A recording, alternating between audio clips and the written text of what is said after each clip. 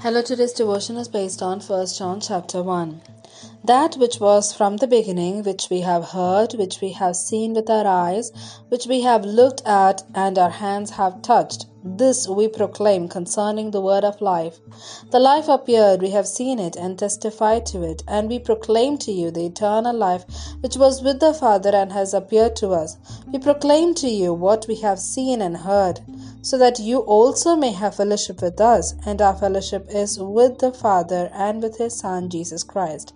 We write this to make our joy complete. This is the message we have heard from Him and declared to you. God is light. In Him there is no darkness at all.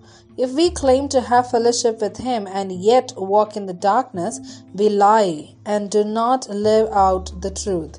But if we walk in the light as He is in the light, we have fellowship with one another, and the blood of Jesus, His Son, purifies us from all sin. If we claim to be without sin, we deceive ourselves and the truth is not in us.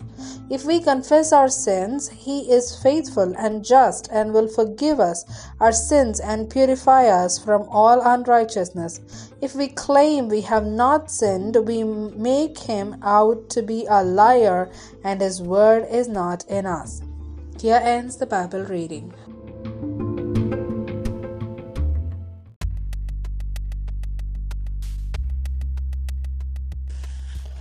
Jesus is real and eternal. Lord, help us grasp this amazing truth. Mind-boggling. These verses are like the northern and southern lights in the Arctic and Antarctic regions. They swirl with brilliance and magnificence. John intertwines the earthly humanity of Jesus Christ and the eternal divinity. John is keen to proclaim this wonderful truth to us. We can hear, see, touch, and handle this eternal Word who became flesh and blood. What is the impact of this on us? All through this epistle, life, light, and truth are intertwined. Fellowship in the light. There are 3 points to be noted here. 1. God is light. If God is light, how should we live? The second, if we claim to have fellowship with God and do not live according to God's truth, it is a lie. Walk is a word used in the New Testament to refer to how we live and our conduct and behavior. It will be good to get a concordance and note all the references of walk in the New Testament. It speaks of walking around, that is, how we conduct ourselves in life. The third point is that by allowing the blood of Jesus Christ to cleanse us and having fellowship with one another, we live according to God's truth, and that is living in the light.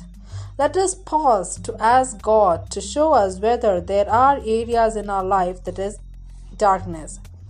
Cleansing. How does sinning and not being in truth relate to one another?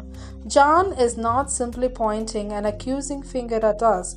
We can feel his tenderness as he shows how our sins may be cleansed. This he anchors on God and God's faithfulness. When we confess our sin, God cleanses us and forgives us. Lord, help us to be cleansed by your blood and walk in the light and truth in joyful fellowship with you and one another. Amen.